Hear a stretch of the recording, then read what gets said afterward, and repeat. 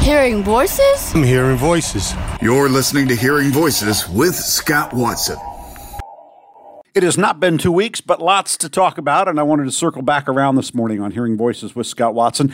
We visit with Becky Schmidt. She's the Hope College volleyball coach. A battle of two top teams last week. You took out your rival, Calvin. That had to feel really, really great. Yes, of course, it felt great. Those wins don't come lightly, and so it was great to be able to play well and had a great atmosphere with 2,900 fans. Got out to a big start. Calvin rallied, but you guys really responded to that quickly. What were your thoughts about that, your team, as that match progressed?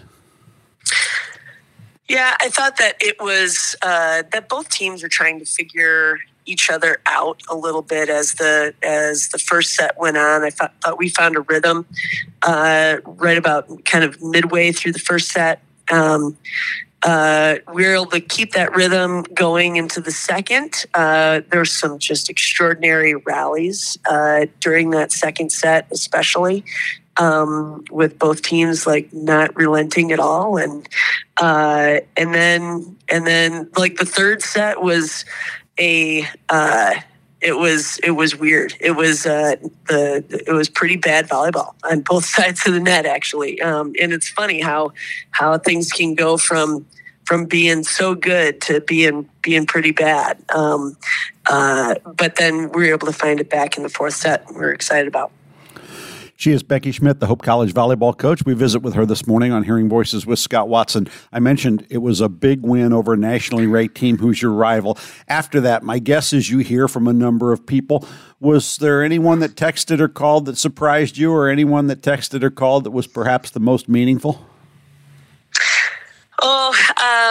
I think that one of the things that was really special was seeing so many of our alumni in the stands for the game. So it wasn't just getting texts, but actually giving hugs to people and being able to see some folks that we haven't seen in a little bit.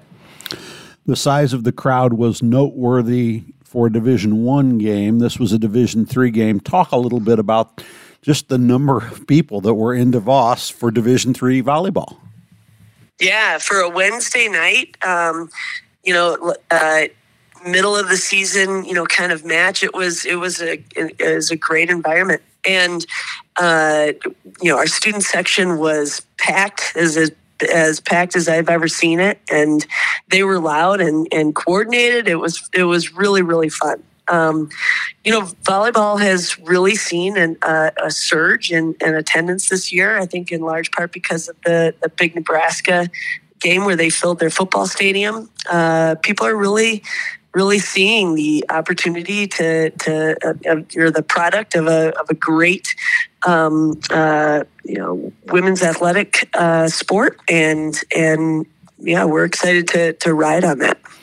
You're listening to Hearing Voices with Scott Watson. We're available at WHTC.com, and if you have a smart speaker, ask them to play the show, and you'll never miss an episode.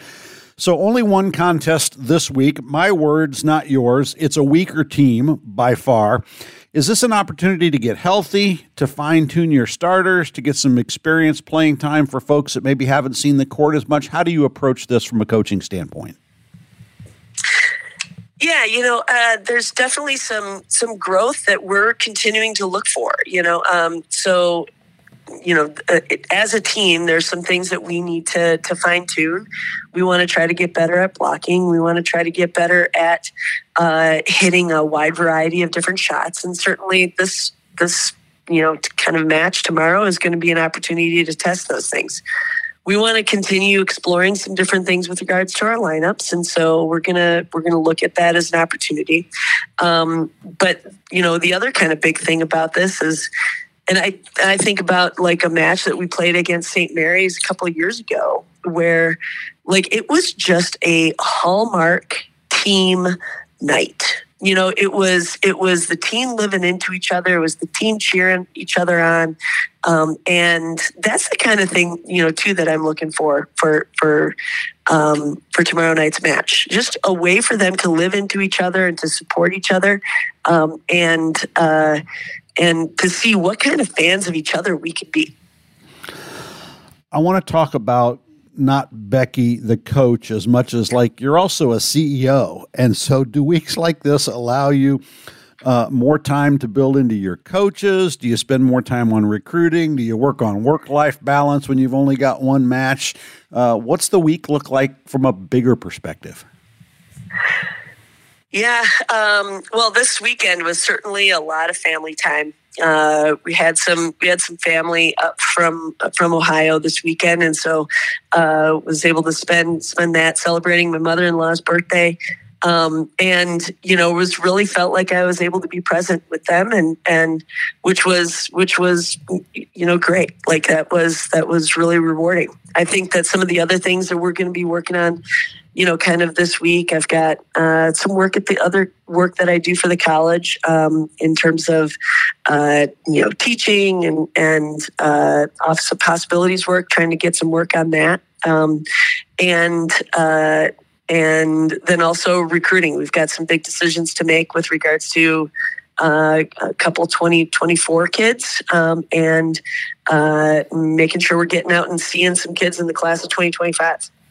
You and I have talked a little bit about the health of the team.